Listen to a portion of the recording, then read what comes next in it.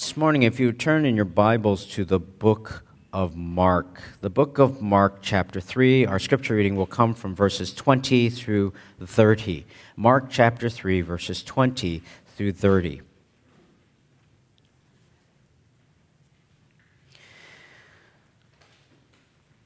We have been studying through this gospel, the Gospel of Mark, as Mark has been presenting Jesus as the Messiah, as the one who is the Christ.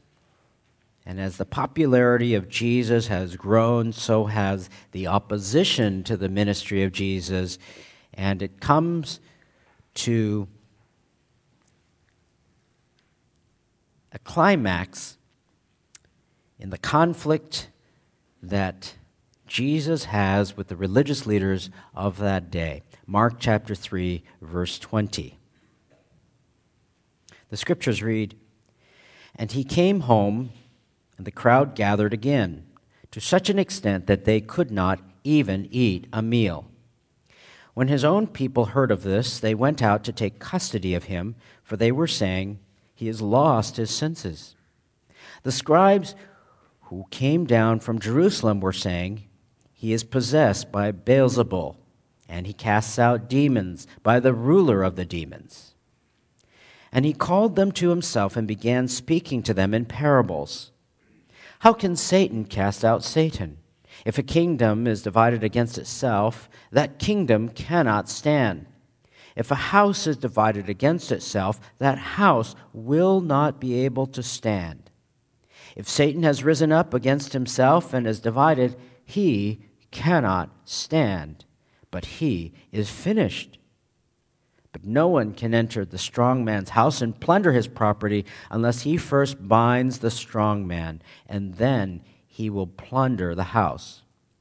Truly I say to you that all sins shall be forgiven the sons of men, and whatever blasphemies they utter. But whoever blasphemes against the Holy Spirit never has forgiveness, but is guilty of an eternal sin, because they were saying," quote, "He has an unclean spirit." Then his mother and his brothers arrived, and standing outside, they sent word to him and called him. Let's bow together in a word of prayer.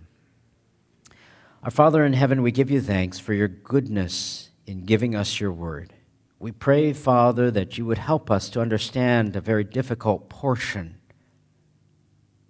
And Father, we pray that you would help us to understand the greatness of your forgiveness. Open the eyes of our heart once again, O God, that we might see great and mighty things from thy word. In Jesus' name, amen. In December of 2006, there was a horrible internet-based project called the Blasphemy Challenge. It was put on by a group called the Rational Response Squad, a group of atheists that was founded by Brian Sapient and Rook Hawkins. And the challenge invited people to submit videos on sites such as YouTube or whatever video hosting site there might be, and challenge people to post themselves, either blaspheming or denying the existence of the Holy Spirit. And if you did, and you were one of the first 1,001 people, you'd receive a free DVD from this particular group. There were a number of well-known atheists that participated, such as those in the New Atheist crowd, such as the late Christopher Hitchens, Daniel Dennett. The motive behind the challenge that the Rational Response Squad had was their view of what is known as the unpardonable sin, specifically blasphemy against the Holy Spirit, in the passage that we will be looking at this morning. The sin of blasphemy is a very serious sin. But what is blasphemy? One commentator defines blasphemy as this, which is, I think, a good definition. Quote, defiant irreverence, a uniquely terrible sin of intentionally and openly speaking evil against the holy God or defaming or mocking him. The Old Testament penalty for such blasphemy was death by stoning, Leviticus 24:16. In the last days, blasphemy will be an outstanding characteristic of those who rebelliously and insolently oppose God. Unquote. We see that as a characteristic of the Antichrist in Revelation chapter 13, verses 5 and 6. It says of the Antichrist, there was given to him a mouth speaking arrogant words and blasphemies, and authority to act for 42 months was given to him. And he opened his mouth in blasphemies against God to blaspheme his name and his tabernacle, that is, those who dwell in heaven.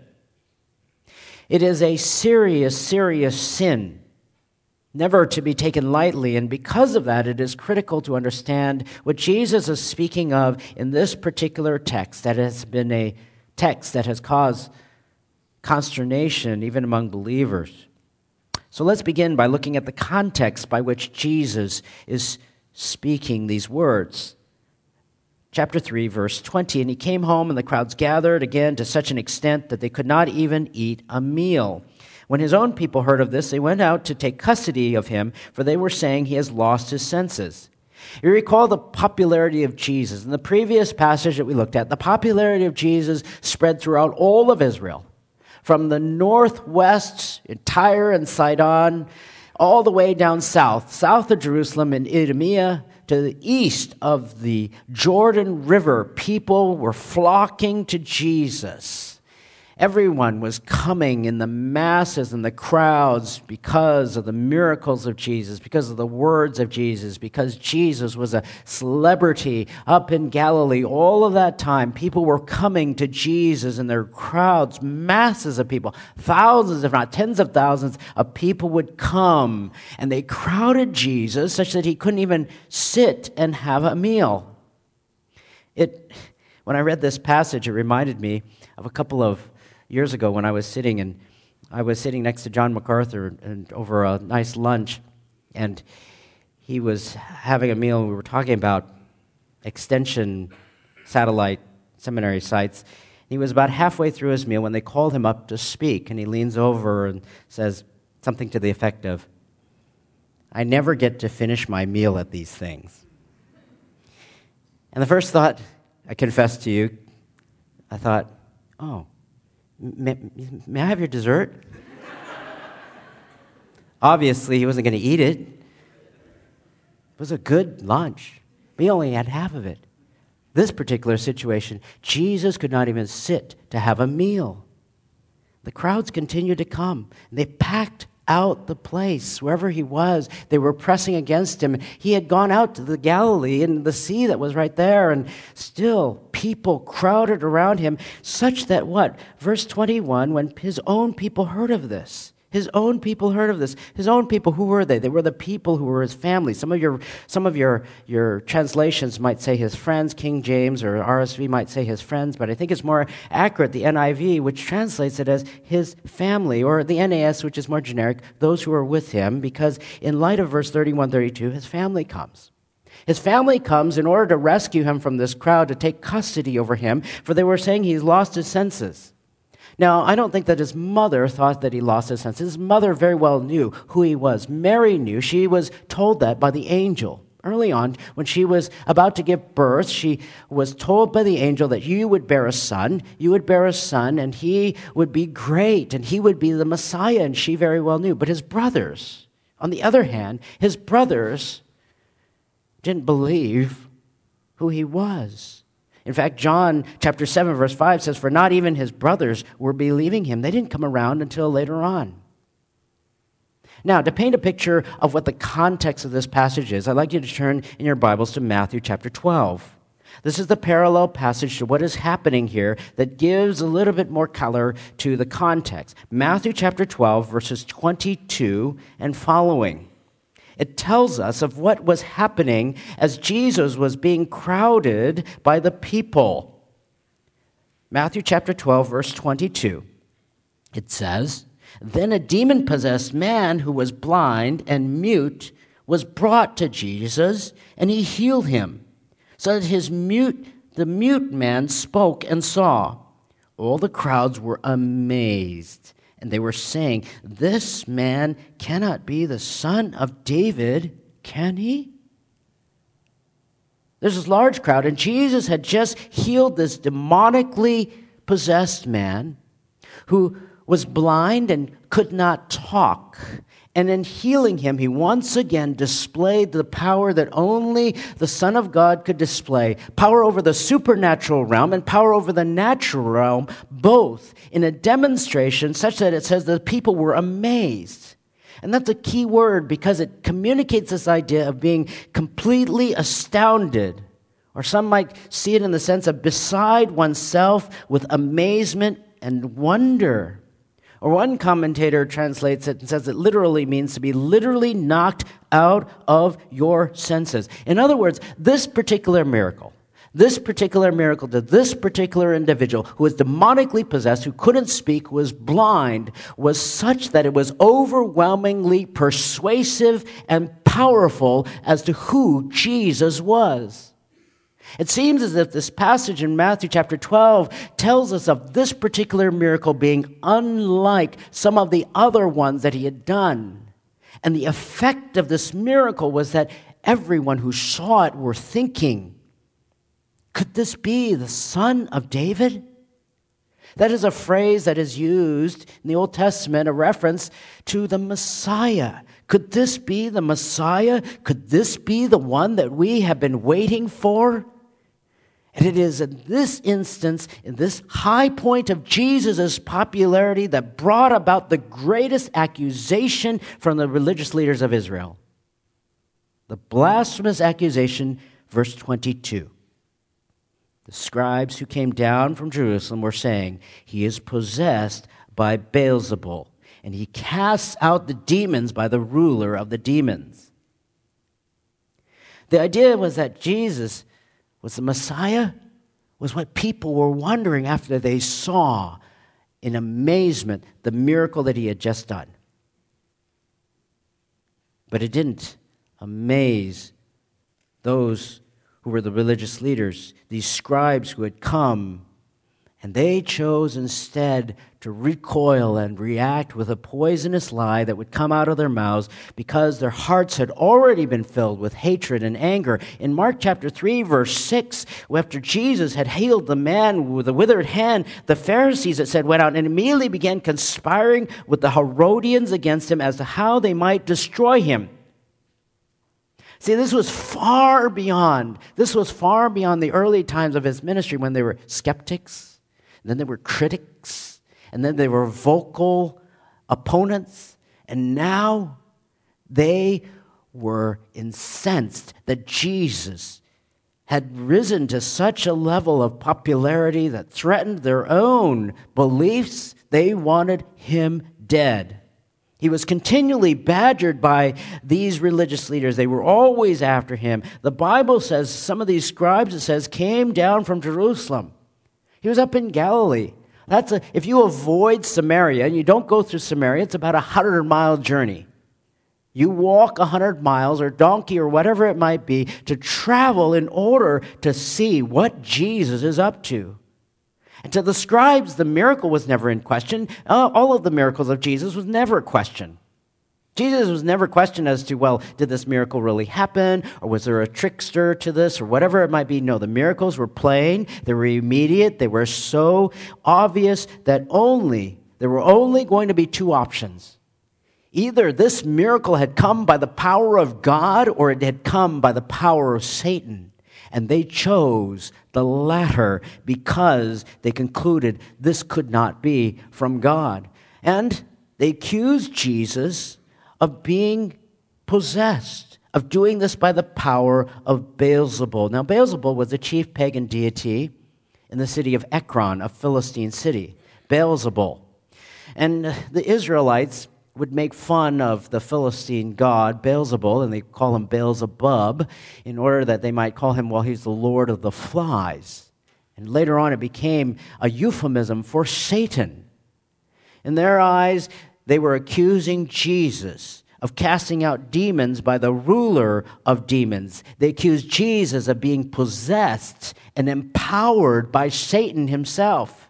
The exact opposite of what was true was their accusation that Jesus was possessed by Satan himself. In the light of all of Jesus' miracles, in the light of Jesus' profound teaching, in the light of all that Jesus had done, empowering, casting out demons, and power over the supernatural realm, as well as healing that which was of illnesses and sicknesses of all the people that would come, they ascribed to Jesus that which was of Satan, not of God. That is what they accused Jesus of. It was a denial that was blinded by their own hatred for Jesus because they already had it in their hearts. They wanted Jesus dead. It's not because of the evidence, it was because of their own bias. And that is how it is with many people. They reject God, they reject Jesus, not because of the evidence, but because of their hatred for Christ.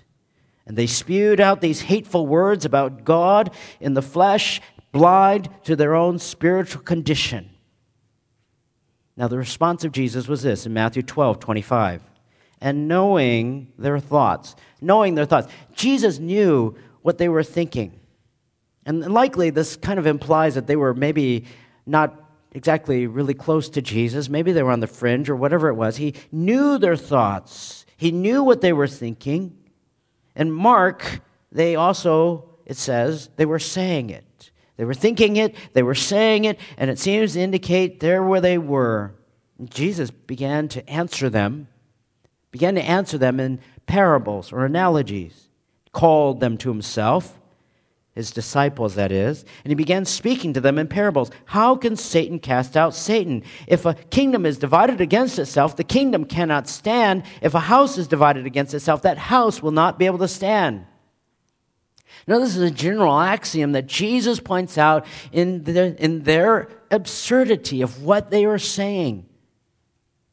Jesus had spent a significant amount of time healing people, casting out demons, teaching people. The crowds were coming. Thousands of people had witnessed the power of Jesus. He was freeing demonically possessed people, freeing them from their bondage, and it would have been a terrible tactic.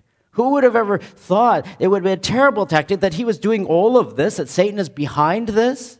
It would be a ludicrous idea because any group, any kingdom that has internal division within itself is going to collapse. It will implode. It cannot stand. Even the demonic kingdom, Jesus says, will fail and fall if it is divided in its goals. It will eventually find its demise. It will not succeed. Verse 26, if Satan rises up against himself and is divided, he cannot stand, but he is finished. No kingdom, no endeavor will be able to succeed if there is internal division. And that is not the case here. Jesus makes his point. Verse 27, but no one can enter the strong man's house and plunder his property unless he first binds a strong man, then he will be able to plunder his house. Parable is this: if you're going to break in and steal, you're going to break into a strong man's house, you'd better be stronger than the one who is in there. You'd better be able to overcome whoever is in there. And perhaps those who remember the writings of Isaiah might look to Isaiah 49:24, where it says, can the prey be taken from the mighty man, or the captives of a tyrant be rescued? Surely, thus says the Lord, even the captives of the mighty man will be taken away, and the prey of the tyrant will be rescued. For I will contend with the one who contends with you, and I will save your sons. Jesus' parable points out that it is God who has the power over those who hold captive people. It is God who drives out these demonically possessed people, who drives the demons out of them. It is God who gives them freedom. It is God who gives them healing. It is God who rescues them. Only God. And there is Jesus, and Jesus only could do such a thing. And he underscores his deity. He underscores his power. He underscores his authority by the mere fact that he has done this time and time and time again. And in this particular miracle, it amazed people to such an extent they began wondering, is this the Messiah? And the answer would be yes. Only Jesus could do such a thing. But you, religious leaders, don't bow your even thoughts and will to the truth. And therefore, at verse 28, I say to you, all sins will be forgiven the sons of men, and whatever blasphemies they utter, but whatever blasphemies against the Holy Spirit never has forgiveness, but is guilty of an eternal sin. This particular passage has caused a lot of anxiety because of its misinterpretation or misapplication. So in your mind's eye, if you place yourself amidst the people and you're hearing Jesus say these words, all sin to you, truly I say to you, amen, amen, it says, all sins will be forgiven the sons of men, and whatever blasphemies they utter. It is a reiteration of the truth that we all know, that God is a forgiver of sins. For 1 John 1:9 says, if we confess our sins, he is faithful and just to forgive us of our sins and to cleanse us from all unrighteousness. Even the Apostle Paul was thankful to God. In 1 Timothy chapter 1, verse 13 and 14, he says, even though I, he says, was formerly a blasphemer and a persecutor and a violent aggressor, yet I was shown mercy because I acted ignorantly in unbelief. And the grace of our Lord was more than abundant with the faith and love which are found in Christ Jesus. Paul was a blasphemer, yet Paul was forgiven. But it's verse 29 and 30 that are the cause of consternation. For it says, but whoever blasphemes against the Holy Spirit never has forgiveness, but is guilty of an eternal sin. Now clearly, the passage speaks of a specific eternal sin that Jesus is referring to. So exactly what is this eternal sin? What exactly is referenced here by the blasphemy of the Holy Spirit? Jesus is specifying a particular sin. And verse 30 here in this passage of the chapter, Mark chapter 3, clarifies it for us. Because they were saying he has an unclean spirit. The eternal sin, which is not specified in the book of Matthew chapter 12, eternal sin is specifically the accusation that Jesus has an unclean spirit. And in its context, it is the accusation that Jesus was possessed by Satan and doing all of these things by the power of Satan. But Jesus was doing all of these things by the power of the Holy Spirit. He himself was always completely filled by the Spirit of God, completely empowered by the Spirit of God, yielding himself in humility to the Spirit of God, that the Spirit of God would do all of these things. And yet, in the face of overwhelming evidence that Jesus would do these things, and all the overwhelming evidence of what Jesus would say in the demonstration of miracle upon miracle upon miracle by the Spirit of God, both over the supernatural and the natural, they possessed, these religious leaders, the law and the prophets. They knew what the Word of God would say. And yet in the presence of God himself, they accused Jesus, the Son of God, of being possessed by Satan himself. And in the obstinance of their heart, in the hatred that blinded them, the Jewish leaders would condemn themselves as unrepentant, rebellious, guilty of this eternal sin because they were saying, he has an unclean spirit. The blasphemy of the Holy Spirit is to attribute in the presence of God and the witnesses of all of his miracles, to attribute to Jesus the complete opposite of what was true. That is to say, what they were saying was that it came by the power of Satan. Jesus was in effect saying, if any of you, denial and the hardness of your heart, you won't find forgiveness either. Any one of you, he says to that crowd.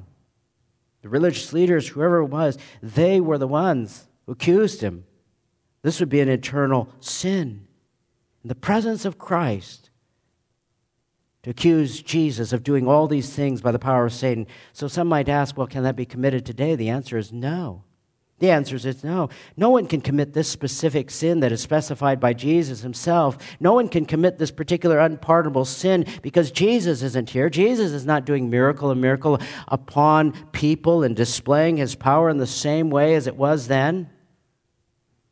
One author writes this, and it helps to clarify.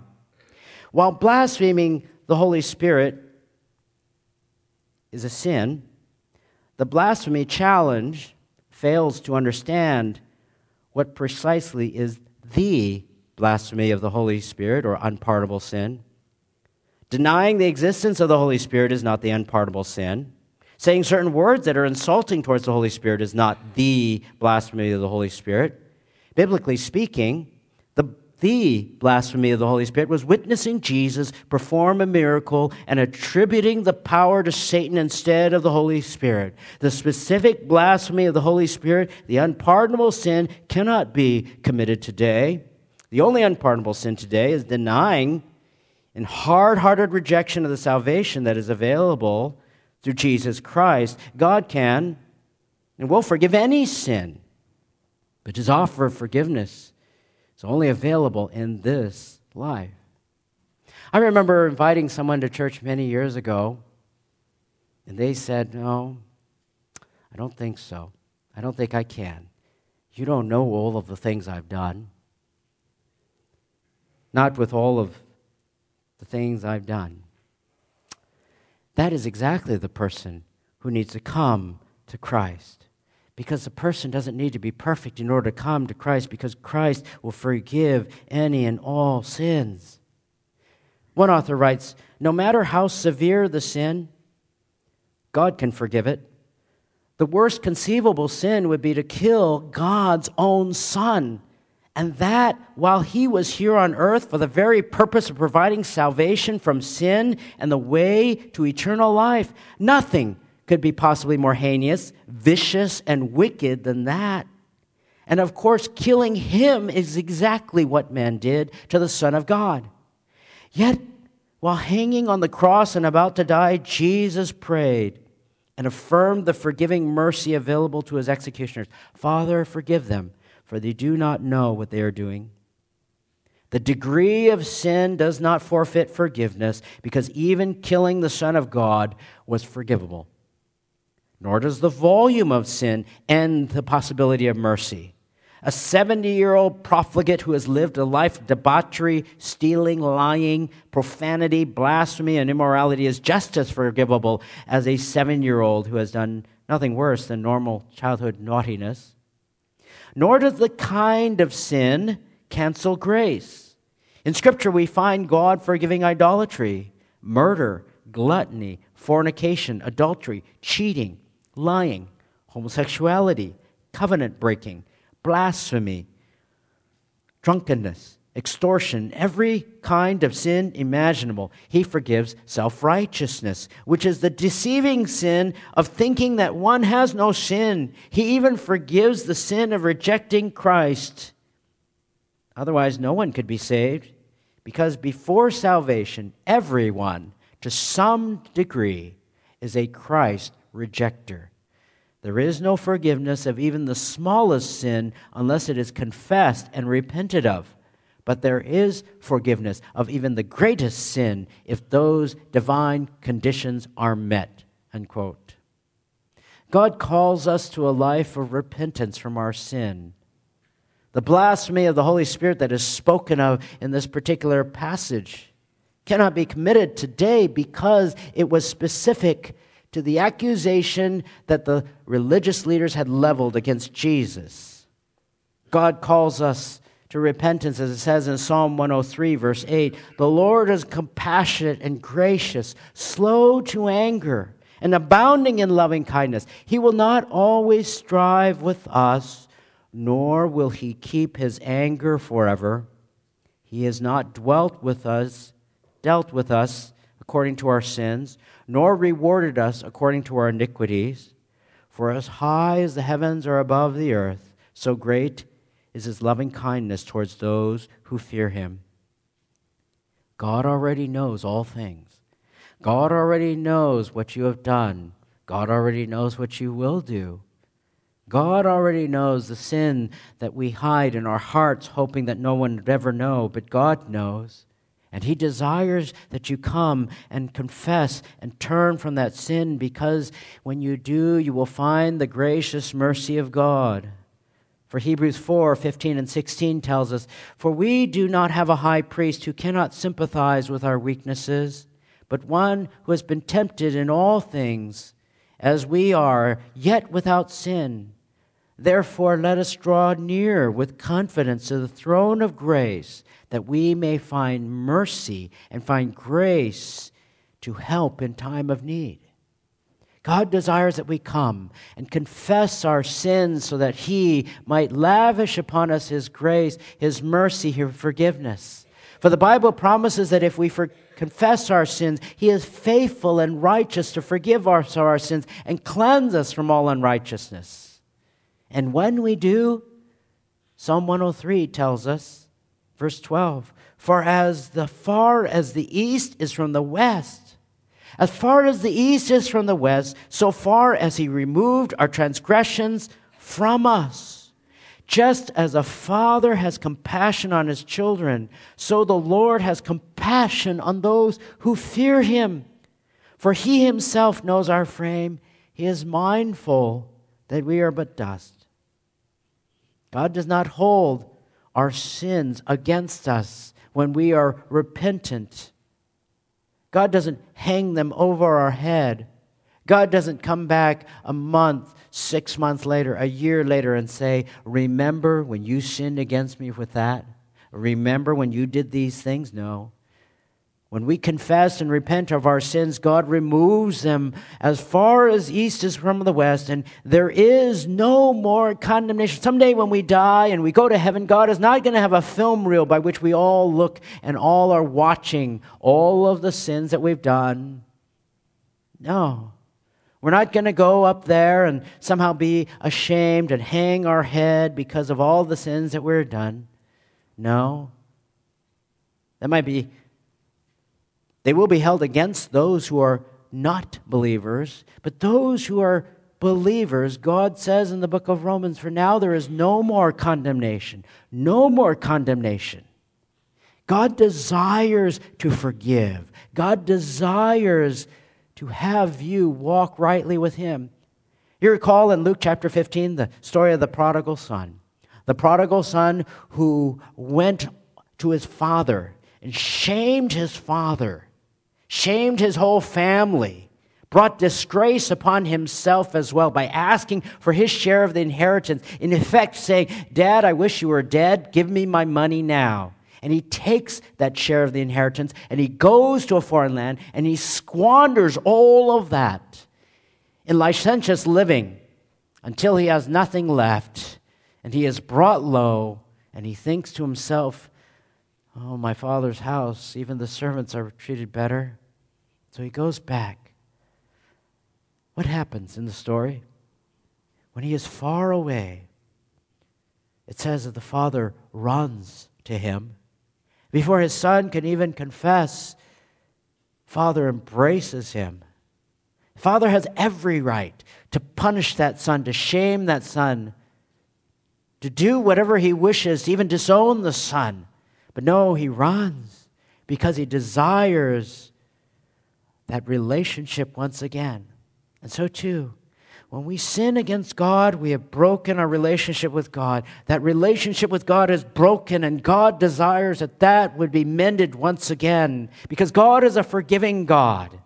God is a God that desires that we come to him, that we might find mercy and compassion at his throne of grace, as Hebrews 4 would tell us. Now, does God simply forgive and say that sin is just no more? The answer is no. No. Somebody has to pay that price. That is Jesus on the cross. I'll give you an analogy. Joshua Butler, in his book, The Pursuing God, he writes about the housing crisis that had hit the United States because of banking practices, because of executives, because of corporate corruption. It really rocked the global economy. So you can imagine to yourself, he says, imagine that Jesus, in the aftermath of that housing crisis, is installed as the new CEO for one of these massive corporations guilty of the crisis. The old CEO is out the door here. Jesus is installed as the new CEO. And Jesus is personally innocent. He wasn't behind the wheel when the ship got sunk or steered into the rocks. But there's a huge debt. Bank of America alone owed $17 billion. But someone had to pay the costs. And here's actually what happened. In the aftermath of the crisis, the banks were deemed too big to fail. The government forgave the debt, covering the most expensive bailout in human history. And though the banking industry had caused massive damage, the debt was forgiven, but the debt didn't go away. There was a debt that still needed to be paid. So how was it paid? It was paid by the American people. Someone always has to eat the debt. Someone always has to pay the price. And at the cross, Christ paid for your sins and for mine. That is the just and righteous thing to do. You know, it's been said that the White House gave Wall Street the most expensive bailout in human history. But the most expensive bailout came at the cross when Jesus paid for that sin. And because he paid for that sin, that forgiveness is available to you, that God would not hold that debt against you if you were to come simply to the foot of the cross. Confess your sin, be right with God, and walk with God, because God already knows what you have done. There is no sin that God will not forgive to one who is repentant. That is why we can sing, Jesus paid it all to him I owe. Sin had left a crimson stain, but he washed it white as snow. If there's any unconfessed sin in your life, I encourage you to seek in your own heart. Ask of God to confess your sin. Ask him to cleanse your heart and make your life right with him. And you'll find joy and freedom that comes when God in his grace extends his compassion and forgives you of your sin. Let's pray. Father in heaven, we give you thanks. Father, for your word. You've called us to come to your throne of grace that we might find compassion and grace in time of need. I pray, Father, all of us struggle. All of us struggle with sin. And some may be caught in the vice of their sin. And I pray for them that, Lord, you would help them. Whatever vice it may be, whatever addiction, whatever repetitive sin they may commit. I pray, Father, that they might turn to you and that you would help them, Father. By your Spirit, help them to overcome that sin, that they might give you glory and honor, that they might walk rightly with you, that they might have clean hands and a pure heart. Perhaps, O God, it is a spirit even of unforgiveness, of bitterness. Perhaps it might be anger. Perhaps it might be some adulterous thoughts or immorality, pornography. Perhaps it might be envy. Perhaps it might be jealousy. Perhaps it might be continual thoughts of worldliness, love of the things of the world. Perhaps, O God, it might be sins of idolatry, where we have set people or things more important in our heart before you. Father, in our weakness we pray, help us, Lord, to walk with you and to understand and know, Lord, you are a compassionate and gracious God who desires that we turn from our sin and pursue you. In Jesus' name, amen.